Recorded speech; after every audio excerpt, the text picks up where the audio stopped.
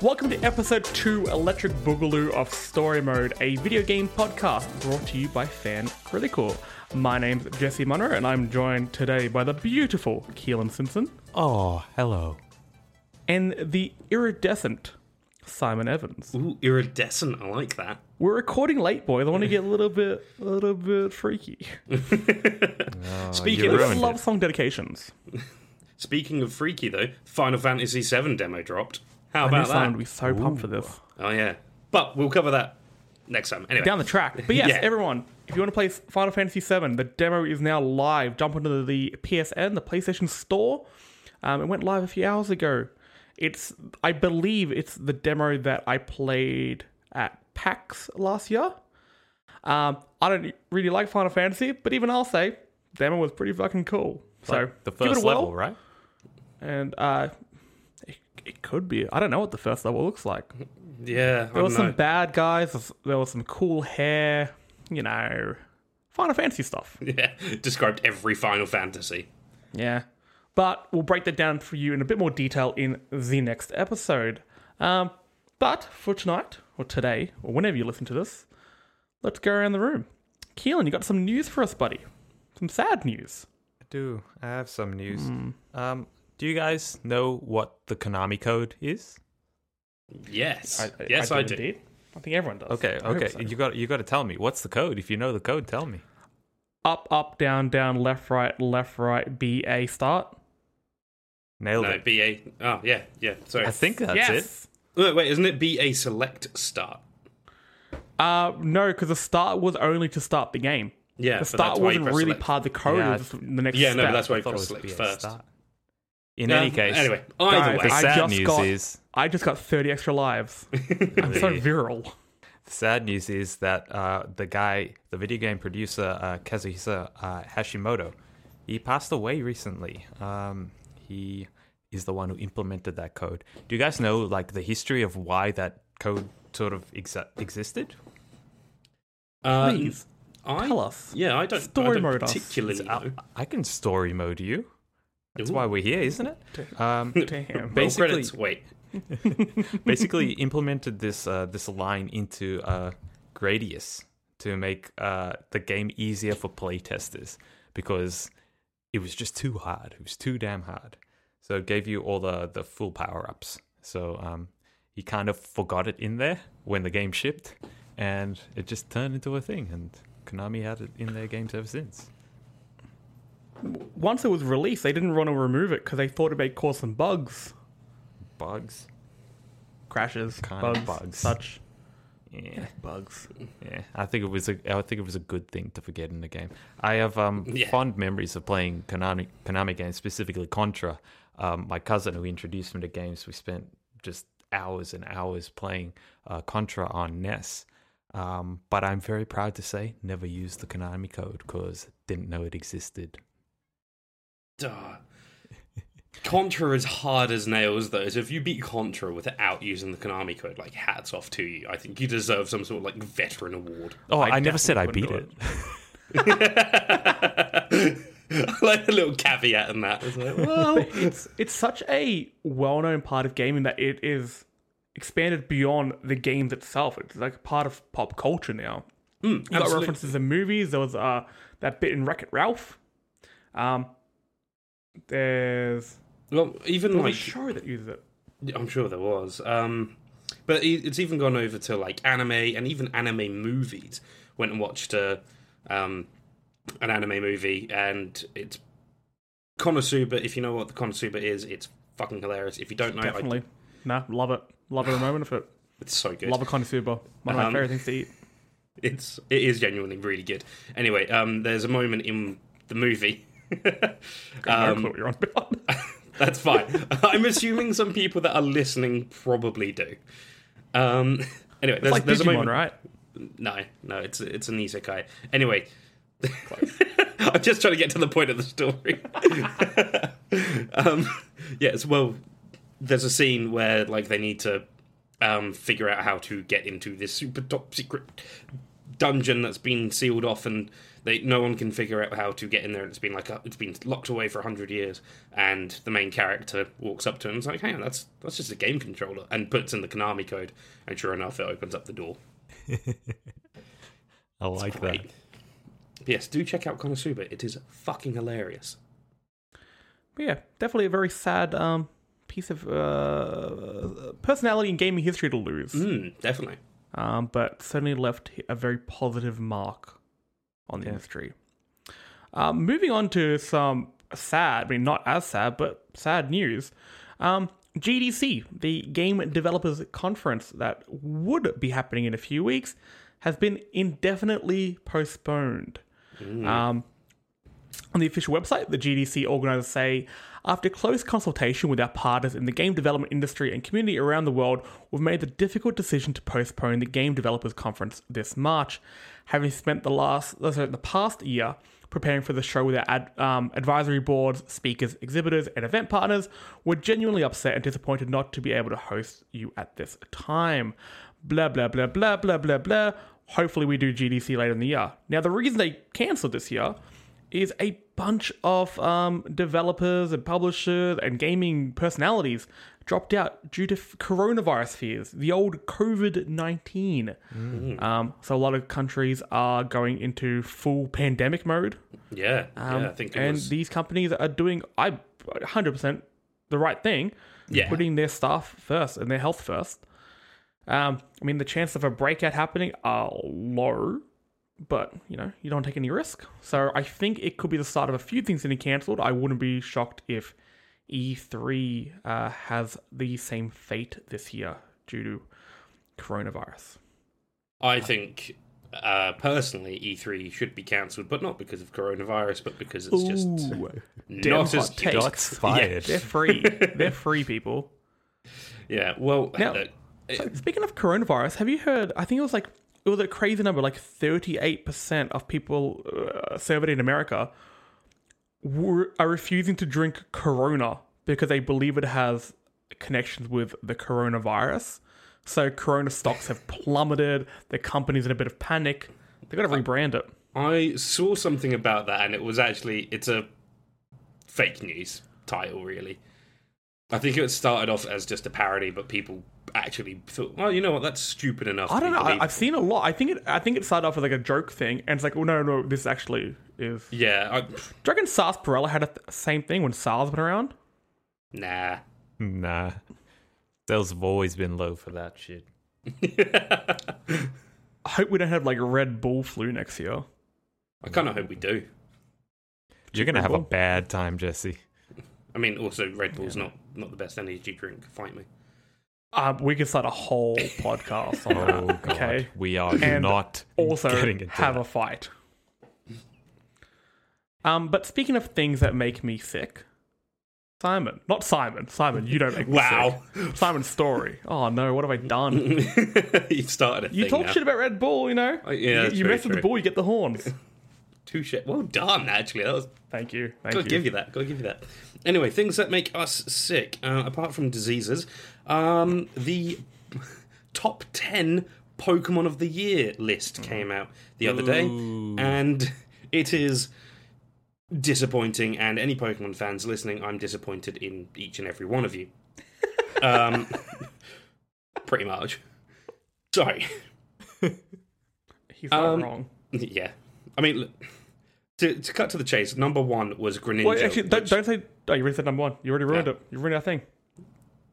Most people already know. Anyway, Yeah, I'll go through the top 10. So number 10, the number 10 spot went to Gengar. Pretty cool Pokemon. No arguments there. Thumbs up. Yeah. Number 9, Gardevoir. I am personally surprised that's not, more of a favourite, personally, because let's just say there are lots of... Make sure you have Google Safe Search on, children, when you search up Gardevoir. Try and stop me. Well, I'm not your real dad, Jesse, it's fine. Oh no. Number 8 is Rayquaza, which... Fine. Yeah, cool, no Whatever. arguments there. Pretty Green cool snake. legendary, yeah. Cool. And out of the 3 legendaries from Ruby, Sapphire, and Emerald, it is probably the coolest of the 3. Number 7 is Garchomp. Bit of a shit one. It's just a Yeah. land shark. Eh, Just a land shark, it's just a land shark dragon thing, whatever. Yeah. I mean, don't get me wrong, aesthetically, it's alright. And in terms of usability, it's really good. But I think it's overrated. Number 6 is Sylveon, which, again, I find a little bit strange. I was expecting that to be a little bit higher, like a little bit lower down in the list, rather. Maybe like spot 4. Yeah, I'm not going to argue much with that, because Sylveon's a pretty cool Pokemon. Not my favourite evolution. Number 5 is Umbreon, so 2 evolutions back to back as well. The wrong ones. Should have been Jolteon. Spiky Dog. Excuse me, where's Espeon in this? 11th. Uh, 13th. Ooh.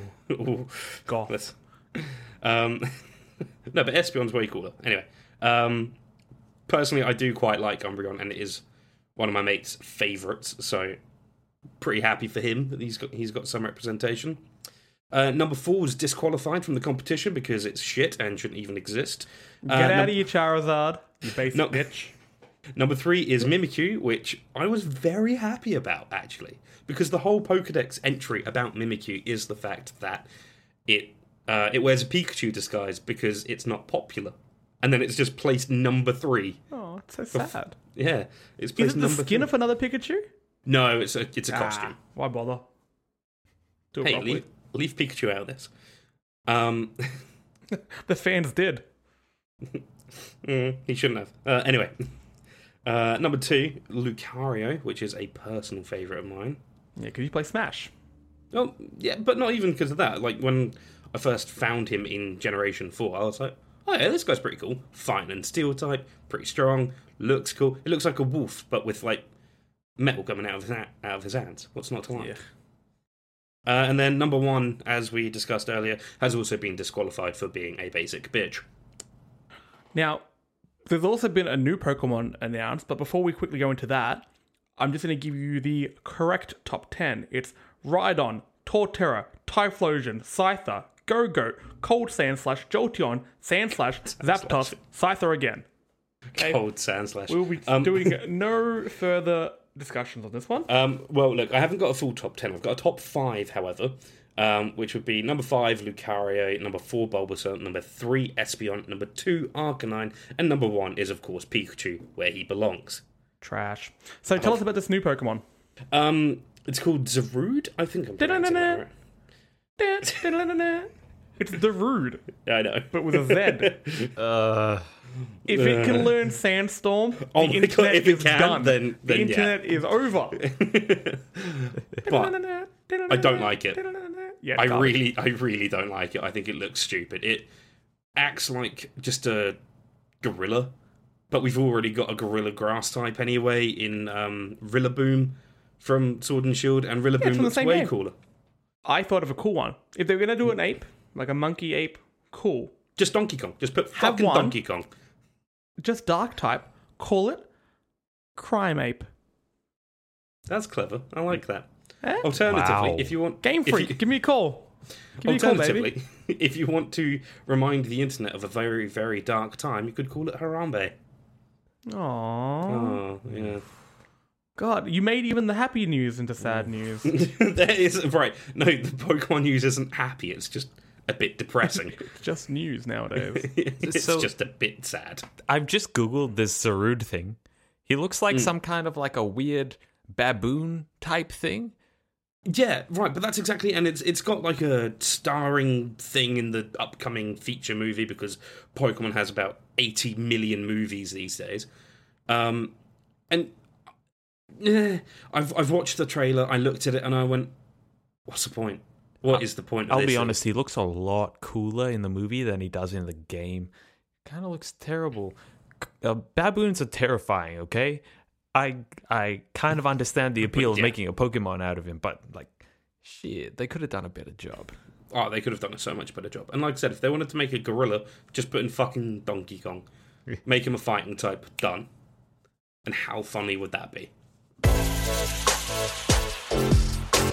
All right, boys, time for our main topic. There was some big news that came out last week. Phil Spencer, the vice president of gaming at Microsoft, on the Xbox Xbox Wire blog. He's going when to did expire. He's like milk. Oh no, Milky Spencer. He's come out and gone over some of the finer details, some of the technical points of the new Xbox Series X, formerly known as Project Scarlet. It was announced back at E3 2019, and this will be the first proper next-gen console under Phil Spencer's milky eye. He was obviously had the same position of Vice President of Gaming when the Xbox One X and One S came out a few years back, but that was like a half-step iteration, so it doesn't count. Before we go through the technical details, and our great teacher Keelan explains some of the finer points of it. First up, you guys seen the box? Yeah. It's pretty. I like it. I do like it. I hold. I've not really ever been a massive fan of the Xbox consoles. I think the Xbox One looks just a bit boring, really. But I do like the One X. Like, it looks nice. It looks neat, You mean and the- also Sorry, the One X or the Series X? sorry, the Series X. Because apparently we only have one letter. Yeah. Let's Sorry, not get two into that. S and X. Yeah, the Series X looks really nice, and I also like the fact that it is a vertical console. We haven't really ever had that. I mean, yeah, we've got consoles like the Wii and the Wii U and stuff, and even the PS4, which can stand vertically, but it's not the same. Consoles have only ever had one feature that made them go vertical. Yeah, sure, you can put them on the side, but it's never meant to. Except for the Sony, the PlayStation design for the PS2, and I believe the PS3, where you could rotate the little logo. Oh, yeah, that's true. I didn't even think about that. That is where console design peaked. Well, I'm looking at my Wii U right now with its sideways power button and eject button, because I've got it standing upright, because I've got no more space for my consoles at the moment. Awkward. Every time you say that you have a Wii near you, I'm like, I've got a bowl full of silver coins near me. We have the same thing near us. You could go Hey, trade that bad boy in EB Games. Yeah, okay, fair point. Same Buy some Red Bull. Same value to EB Games, but more, I don't know, sentimental value, that's for sure, in that Wii U. Sorry, I gotta meant say- in that bowl of silver coins. Much more sentimental value. I gotta Keelan, say, what do you think about the console? I love the box. It is vertical, much like a fridge. And what do you keep in your fridge? Milk. Alcohol. Oh, Red Bull. milk, alcohol, and Red Bull. This Guys, is are the we weirdest really fucking. thirsty right now? We're talking about drinks. This is the Damn weirdest it. fucking house party I've ever been to. I'm making What a have you got in your reference fridge? back to Mr. Spencer's milky arms, in which Milky he's Spencer. embracing us. Milky Spencer. All right, so Milky Spencer reached down into his udders of knowledge, and he decided to, Let's stop with the cow analogy before this gets any grosser. what, we're really milking the jokes? Yeah. Okay, we'll move on. So I'm going to go through a few of the quotes. Oh, fuck, that was so good. But I don't want to move. Oh, got you there. yeah, I'm going to mix it up. I don't get things getting too cheesy.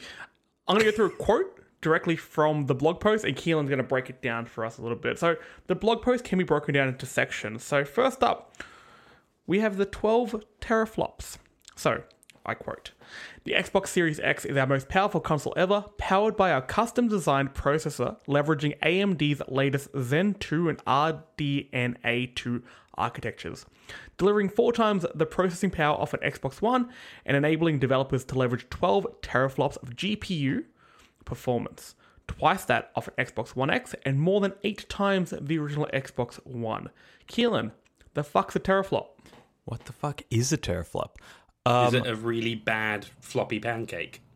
Teraflop? No? There you I have it, failed that. guys. Story mode, live and unpasteurized. Just like that all-natural Greek yogurt or something that Phil Spencer's clearly lavishing himself with. All right, Let's go everyone, back to this. We are banned from dairy jokes. How dare you? Oh, what's a flop? Okay. Oh, God. We're never going to get back on topic here. And I'm okay with this. That made me dizzy. Ladies and gentlemen, welcome to Story Mode, where we occasionally talk Keelan. about video game-related stuff. Teraflops. teraflops. about 'em. So let's start off with a flop. What's a flop? A floating point operation. And it's essentially just math calculations. A teraflop represents 1 trillion floating point operations. So the Xbox Series X can compute 12 trillion floating point operations. I think it's Now, can I just give per some? second. I'm going to give you some context on this. There was a tweet I saw from Daniel Ahmed at TheHugeEX on Twitter. Now, a megaflop is a unit of computing speed equal to 1 million floating point operations per second.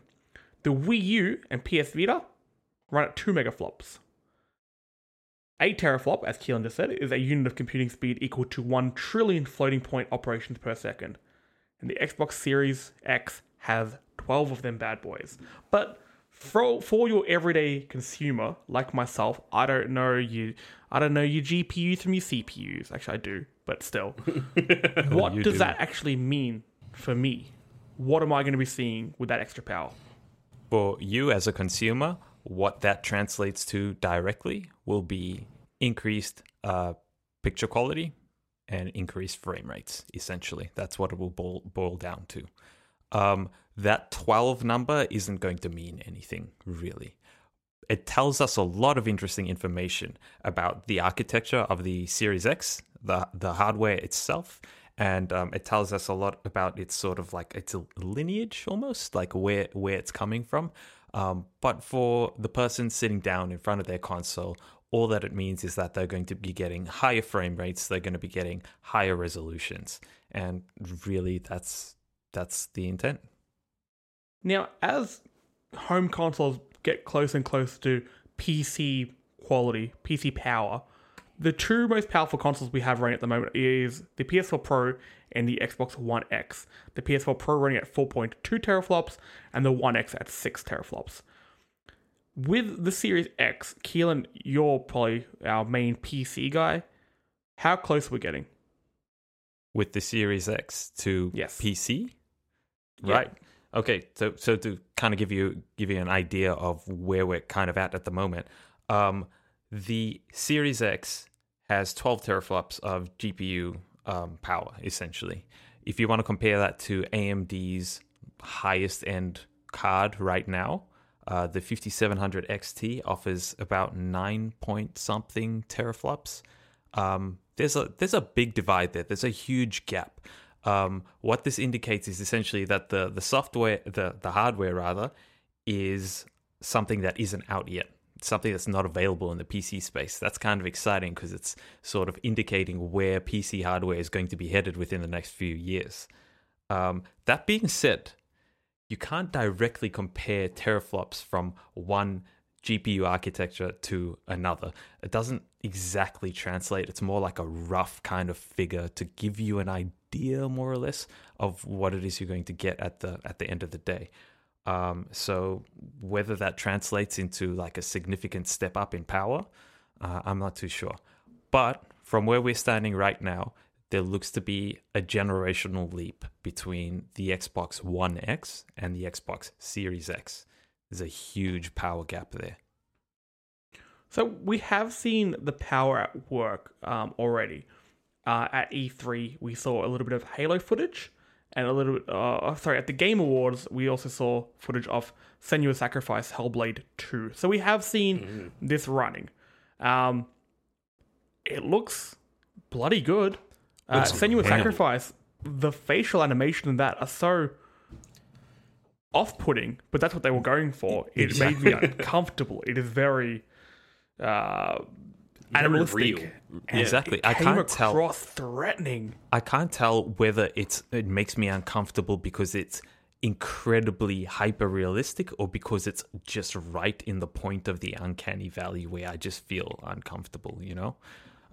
Yeah. But the visuals displayed on that game blow my mind because they're crazy. not just because like of the quality of like the facial animations, but when you look at the scenes that they show there as well, there's a lot of what you can see that you can actually pick out rendering artifacts. You can see mistakes in it essentially, so you know that it's being rendered in real time. That's freaking thrilling. If we're going to get that kind of graphical fidelity from the games that we're going to get into the near future, oh man, I can't wait to see what we're going to get at the end of the console life cycle, much less in the PC space. It is always so bizarre when you go back to see some of the earlier trailers for a current gen console. Oh, and go it's like, have a look at like the sure. early PS3 games, and you're like, what is this? Especially Okay. compared to some of like end of the lifespan for PS3 when you had like Last of Us come out, and you're like, Right? damn, that looks good. Like even still, I think Last of Us on the PS3 holds up. But if you go and look back at like the early days of PS3, it looks kind of weird. Yeah, I mean, Genji, I went Way of back the recently and I Blade. played Uncharted 1. And I remember when I first played Uncharted 1, like, my eyes were watering. I'm like, this is beautiful. When Right. Nathan Drake steps into the mud and the water and he comes out and his pants He's are glistening, that they're wet. wet and they dry for every time. And the leaves, when you walk through them, each leaf moves individually. But you look back at it now, it looks like shit. Mm-hmm. Yeah, you're not So, wrong. yeah, a few years from now, these consoles are going to be running some crazy shit. And that kind of brings us into our next point that Milky Spencer's touched upon, VRS, or Variable Rate Shading. Again, a quote from the blog. Our patented form of VRS empowers developers to more efficiently utilize the full power of the Xbox Series X. Rather than spending GPU cycles uniformly to every single pixel on the screen, they can prioritize individual effects on specific game characters or important environmental objects. This technique results in a more stable frame rate and higher resolution, with no impact on the final image quality. Keelan, what does this mean? This is some cool stuff. This is technology that isn't available on any of AMD's hardware at the moment. It's only available on NVIDIA's Turing series GPUs. Essentially, I think the best way to describe it is to give you an example. Essentially, the way they describe it there is to, instead of spending your GPU budget, your rendering budget, on things that aren't necessarily noticeable to the viewer, they skimp on those areas and they apply that energy elsewhere. So that would be resolution and frame rate. So to give you an example, we've all played like racing games, Gran Turismo, Forza Horizon, that kind of thing, where when you're playing in Crew third too. person. I'm one of like Crew too. 4 people that own that game on PC, I swear. Man, that's a bit sad. That was Yeah, not a right. bad game. No. Anyway, Looking at a game like that, you're playing on a third-person perspective. You have this big car in the center, this amazing high polygon count 3D model. It looks incredible. There's reflections off of it. It's just nuts. And you are speeding through an environment, and you're going past it at such a fast rate that you can't actually discern what's going on the side. Additionally, there's some kind of post-process motion blur going on as well. So it's all kind of blurry. Yeah. You can't really see what's going on. It doesn't matter. So why spend your GPU budget on rendering that stuff in full detail when you could spend that GPU budget pushing a higher frame rate or a higher resolution instead? That's essentially the technology behind VRS. You're taking areas of the image where it doesn't need to be high fidelity, you're decreasing the quality there and taking the savings there and applying it to other areas as necessary. It's really cool. It's going to really help, I think, push the image crispness to a whole new level. I'm really looking forward to playing games that are natively rendered in 4K. I think this is one of the technologies that'll allow you to do that. And I Exciting. imagine it could also be used narratively if the developers definitely. want to steer eye in a certain direction. I guess it is one of the visual aids that they could use to make it not stand out. It annoys me in games when they break the immersion by having this door's glowing. I why wonder is it what could be behind the glowing? magical door. Go But to I the like light. when they take little visual cues. From memory, I think a game that did it quite well. I mean, Uncharted always done that quite well. Something just a little bit different, and you're like, oh, okay, I can take that, I can touch that, I can interact with that. So hopefully they can use that and take that a little bit further with the VRS. Moving on to the next little detail, we have hardware accelerated DirectX ray tracing. You can expect more dynamic and realistic environments powered by hardware-accelerated DirectX ray tracing, a first for console gaming. This means true-to-life lighting, accurate reflections, and realistic acoustics in real time as you explore the game world. Keelan, what is DirectX ray tracing? Hardware-accelerated DirectX Hardware-accelerated ray tracing. It's a technology that's only available on one brand of graphics processing unit right now, and that's NVIDIA's RTX line. What ray tracing is, for starters, it's basically, how would I describe it? You're tracing the path of light. So it's You're tracing the rays. Well done. Basically. What is ray tracing? Tracing rays. Wow. Direct A ray tracing is tracing the rays directly. Holy shit. Let's refer to the Wikipedia page and just read this out. I guess this is terrible. This is unuseful. This is not great. The best thing that I can do to describe this... Oh, sorry. I was just going to say, from my relatively limited understanding of it, if I contribute and then you correct me, my understanding is that basically it makes lighting far more accurate. As in, hey, look, that is a light source. It is going to trace the rays as it would be true to life, as opposed to,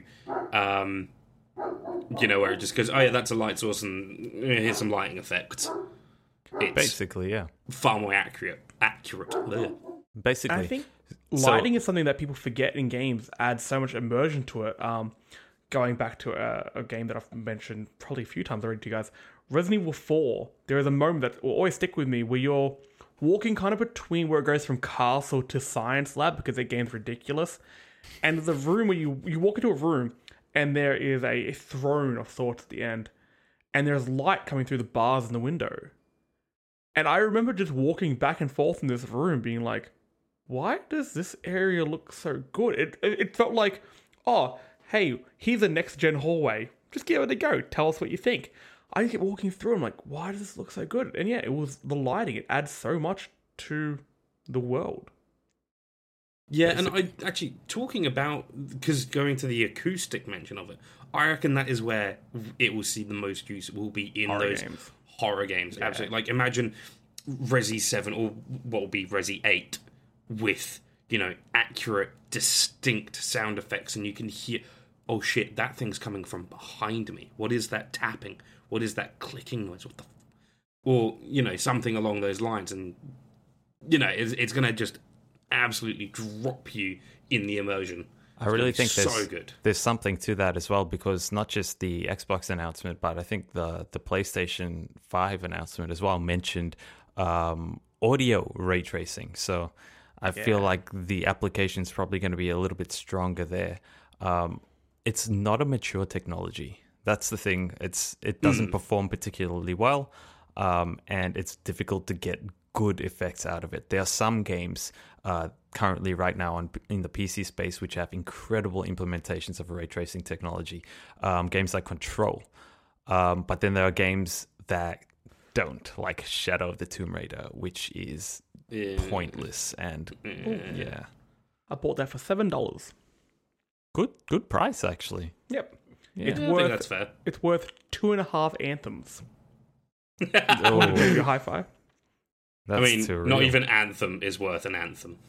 Hey, they're redoing it. I've got high hopes. I bought low, and I'll sell high. We'll see. Nah. Very interesting to me as well, because back on the ray tracing topic, it's something that AMD doesn't have in the PC space right now. So that is cool true. To see that. Yeah. Mm. So I imagine there'll probably be some updated AMD cards shortly after or before the release, which will probably include that technology. I have no doubt. You might have heard Jesse mention earlier. He said something about RDNA 2, which I think is like the framework essentially that the Series X GPU is being built upon, and what they will be building the next generation of desktop GPUs on as well. So we'll see more about that very soon, I'm sure. All right, next up, now this is steering away a little bit more from the technical side of things and more into a feature. The quick resume for multiple games. quote, "The new quick resume feature lets you continue multiple games from a suspended state almost instantly, returning you to where you were and what you were doing without waiting through long loading screens." Now, Keelan, this kind of exists already, doesn't it? Yeah, it's a thing. It's a thing on the Xbox One, the Xbox One X. It's a feature, and it doesn't work well. Unfortunately, it's not good. It's not good. There are a lot of side effects to it. There are some really weird things. So you'll turn your Xbox off, and then you'll come back and you'll quick resume. You'll go back into your game, and all of a sudden your performance is like cut in half, and your game is stuttering and lagging, and it's going all weird. There's strange glitches. You need to save the game, quit it, and then go back into it to resolve those issues. It's not effective technology right now. So I'm hoping that when they implement it on the Series X, they're not going to have that problem as well. Well, it's not so much that it's not functional right now. I guess it just wasn't functional at the time of the console coming out. Mm. No, it's still not functional. That's what I'm saying. They haven't really been developed that much more, have they? No. Well, what they're promising as well is like well and beyond what is capable of now. I think you're able to put like 5 games on hold. Yeah, I think I got 5 from somewhere. I'm sure I read 5. Yeah, here it just says multiple here, but yeah, I think I've read 5 as well. Which, who's playing 5 games at once? Oh wait, I am. But, right, but also, right, my concern with that is, let's say, for example, because I do shift work, I do like 4 days back to back and then 4 off, but they're long days and I don't have time really to play games afterwards. So let's say I don't know, the last day before my shift, playing a game, I'll go, all right, I'll pause that, I'll suspend that, come back to it later, get busy, forget about it, come back to it, 5 days later, essentially, when I'm finally got some free time. I'm like, oh yeah, what was I doing? Fuck. I've left the Xbox on the whole time. I can't remember what I did 5 days ago. I feel like it's just going to be a little bit pointless. Whereas I feel like with saving, because it's such a forced thing, you go, right, yep, I've got to save here. Even with autosaves, generally speaking, it's at a dedicated point. It's when you walk into a city. It's when you walk into a pub. It's when you go into a menu and go, okay, yeah, I remember. I was looking for this item in my menu. Or, oh yeah, I wanted to go in here to chat to this NPC. And it's forced memory in that sense. Whereas I feel like with just being able to suspend it, you're going to be like, I'm in the middle of buttfuck nowhere. What am I doing? I think it just depends on the moment. So it's not gonna help you in every single situation. But if I'm playing, say, Outer Wilds, and then I get a message saying, "Hey, do you want to play some Division 2?" It's not gonna help in every single situation, but I think in the times it can, I think it's quite useful. I could see it like in that sort of application, definitely. But I feel like it will also lead to people being like, "What the fuck was I doing?" Now on to the last and, to me, most exciting feature of the Xbox Series X, Smart Delivery. Again, quoting from the Xbox Wire post by Phil Spencer, "This technology empowers you to buy a game once and know that whether you're playing it on Xbox One or Xbox Series X, you're getting the right version of that game on whatever Xbox you're playing on.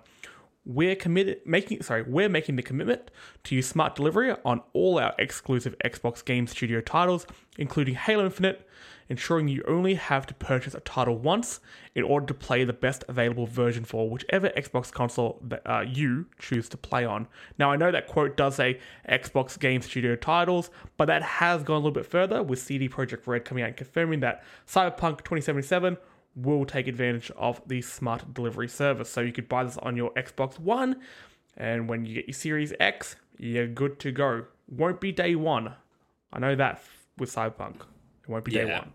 So I don't know how long the delay will be. Well, but that was the case. That was the case actually with the PS3 as well. When you transitioned to the PS4, yeah, you still had to repurchase a handful of games, but I think it was at a very low price, very fair price as well. In all honesty, but yeah, there was a few games where it was like, oh yeah, this will be coming over to the PS4.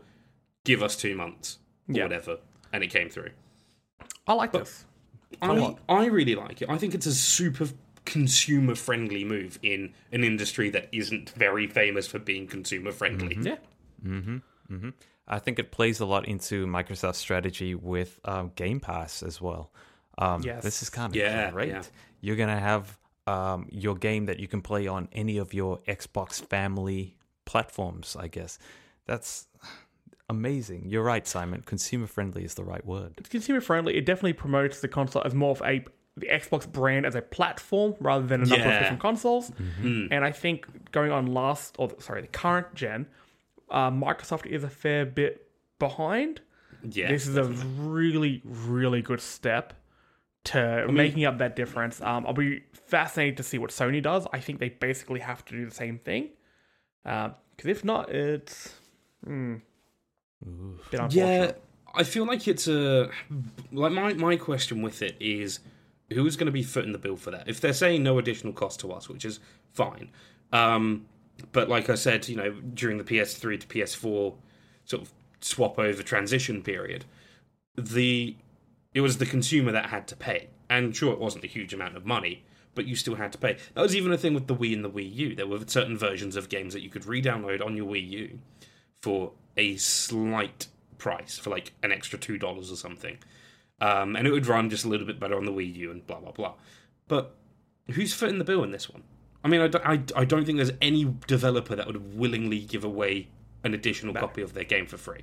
Microsoft just going to absorb it. I reckon it is Microsoft, which... I mean, look, Bill Gates is the richest person in the world, so clearly Microsoft are doing... They got a lot of cash. They are investing in the platform. This is just one of the ways they're doing this. Phil Spencer's drinking that full cream milk, okay? None of that going out of Coles and getting it at $1. Filth. Okay. Rich and creamy. Rich creamery milk. Delicious milk. Milk. Yeah. All right. Makes it sound like a disease. So, what this all is all well and good, but what are the games we're going to be playing on this thing? Well, there is a list of confirmed but not locked for launch titles. So, just going through them, we've got Cyberpunk 2077, as mentioned before, Gods and Monsters, which I mentioned last week. Very excited for that one. Halo Infinite. I mean, of course. Outriders.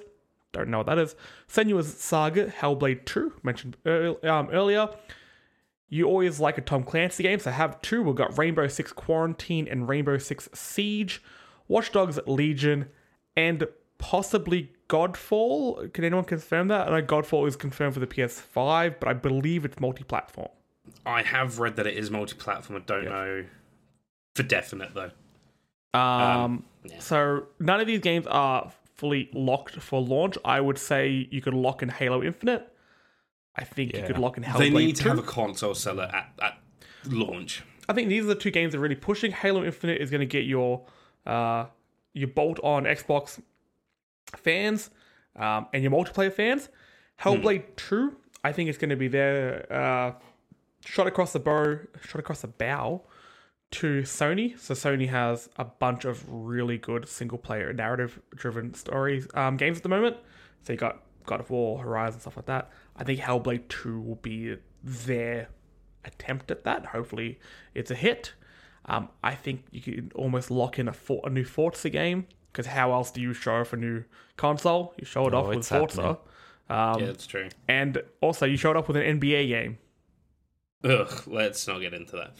Well, I mean, it's NBA games and like sport games are for everyone, but they are pretty games. Like when you see, it's always like, look at the sweat. I'm like, okay, is there anything else? Yeah, look at the sweat. Look at the pores in these sweaty wet boys. Okay, but like if you look at FIFA, it'd be like, yeah, look at the holes in the grass from their boots. Yeah, look at it. They have a slight stain on their socks. So, all right. I like the cloth physics. Sport games, I think, are a really good way to show off console, because it's something that we're so used to seeing in real life, whether on TV absolutely. or actually in the crowd, that we have a direct comparison.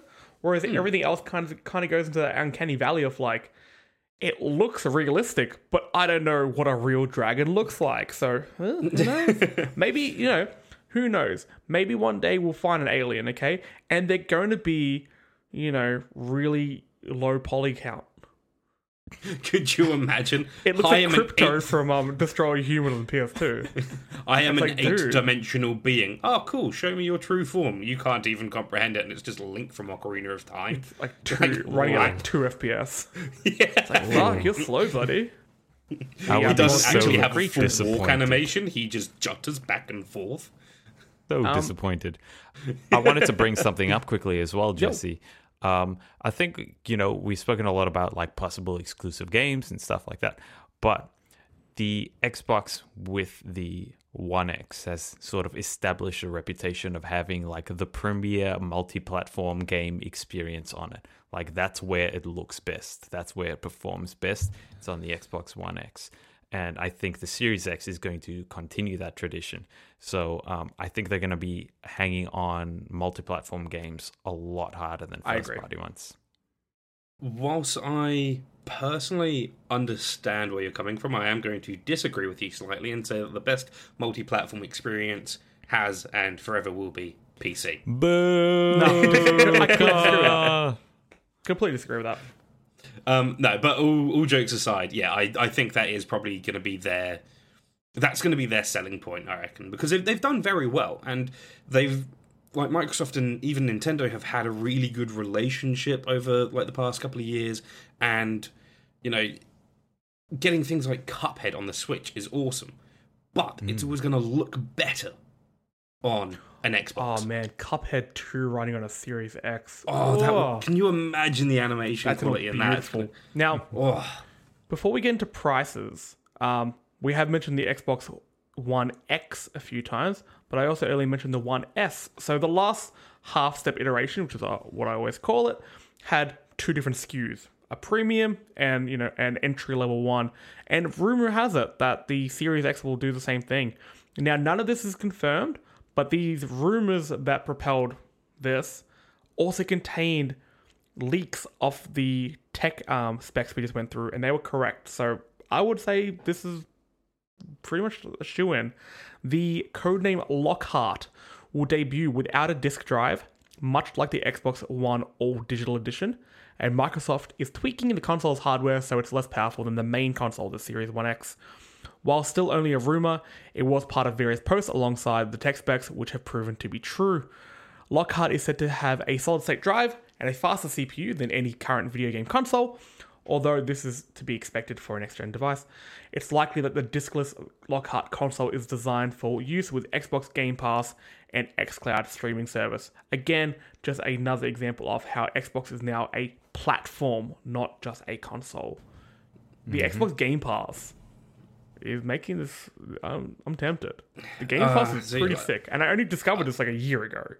I've got to disagree with you on the thought of digital-only console. Really got to disagree with you. The Games Pass in and of itself, fine. Like not a massive deal. I can't really disagree with that. I think that's fine. It's actually got a very healthy catalogue, and for the price point as well, it's awesome value for money. Cannot disagree with that. However, I have issue with the streaming service. I agree. I actually agree with you. However, now I'm going to assume that your worry is, whose games are these? You don't own them. Yeah, well, that's exactly it, because I am a fan of owning my games. For example, my Switch, every big major game, I will go and buy a physical copy. Indie games, I will download off of the eShop. But yeah, any big physical game, I want to own that. I want a physical copy of that. I want a collector's edition if it's something like Smash Bros. Or Zelda or whatever. I don't want to talk about how much money I spent on Breath of the Wild when it released. Too much. Right? Over $1,000. Dude, did you get EB Games? Yeah. You got ripped off. I pre-ordered and paid for everything. Like I got the collector's edition. I got all of the amiibos. I got a character because it was obviously the Switch release day as well. Hey, Simon. I bloody love you, mate, but you're a fucking nerd. Right, Zelda's like my number one franchise. Leave me alone.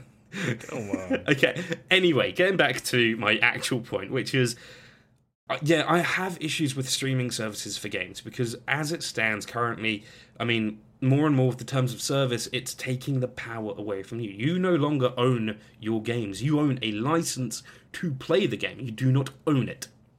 That is the case with Steam. Problem is it's got such a chokehold on the market. That is the case with Epic Games. That is the case with the Nvidia streaming service. No, that's got other issues. Actually, no, that has no games. Although, See, actually, with that, in mind, Steam's it's taking slightly our different. games. The Nvidia thing, the developers are taking their games. But I mean, even with oh god, what's the other one? The Google Stadia. Almost totally forgot that existed for a second. Everyone did. You don't own those games. Google definitely did. Yeah, exactly. It's just another thing in the Google graveyard. Now, I think like this is an interesting topic. We could make a whole episode out of this topic, and I think we should. Yeah. However, I think going to all digital is an inevitability, and if it makes things accessible for people, like not everyone can afford, and we'll go into price in a moment. Not everyone can afford the Series X. Sorry. Yeah. I think this is a really good entry point for people who may be a little bit more casual. It'll be a little bit smaller. It'll be a little bit like out power hungry because these things are going to chew through power. Yeah, 100%.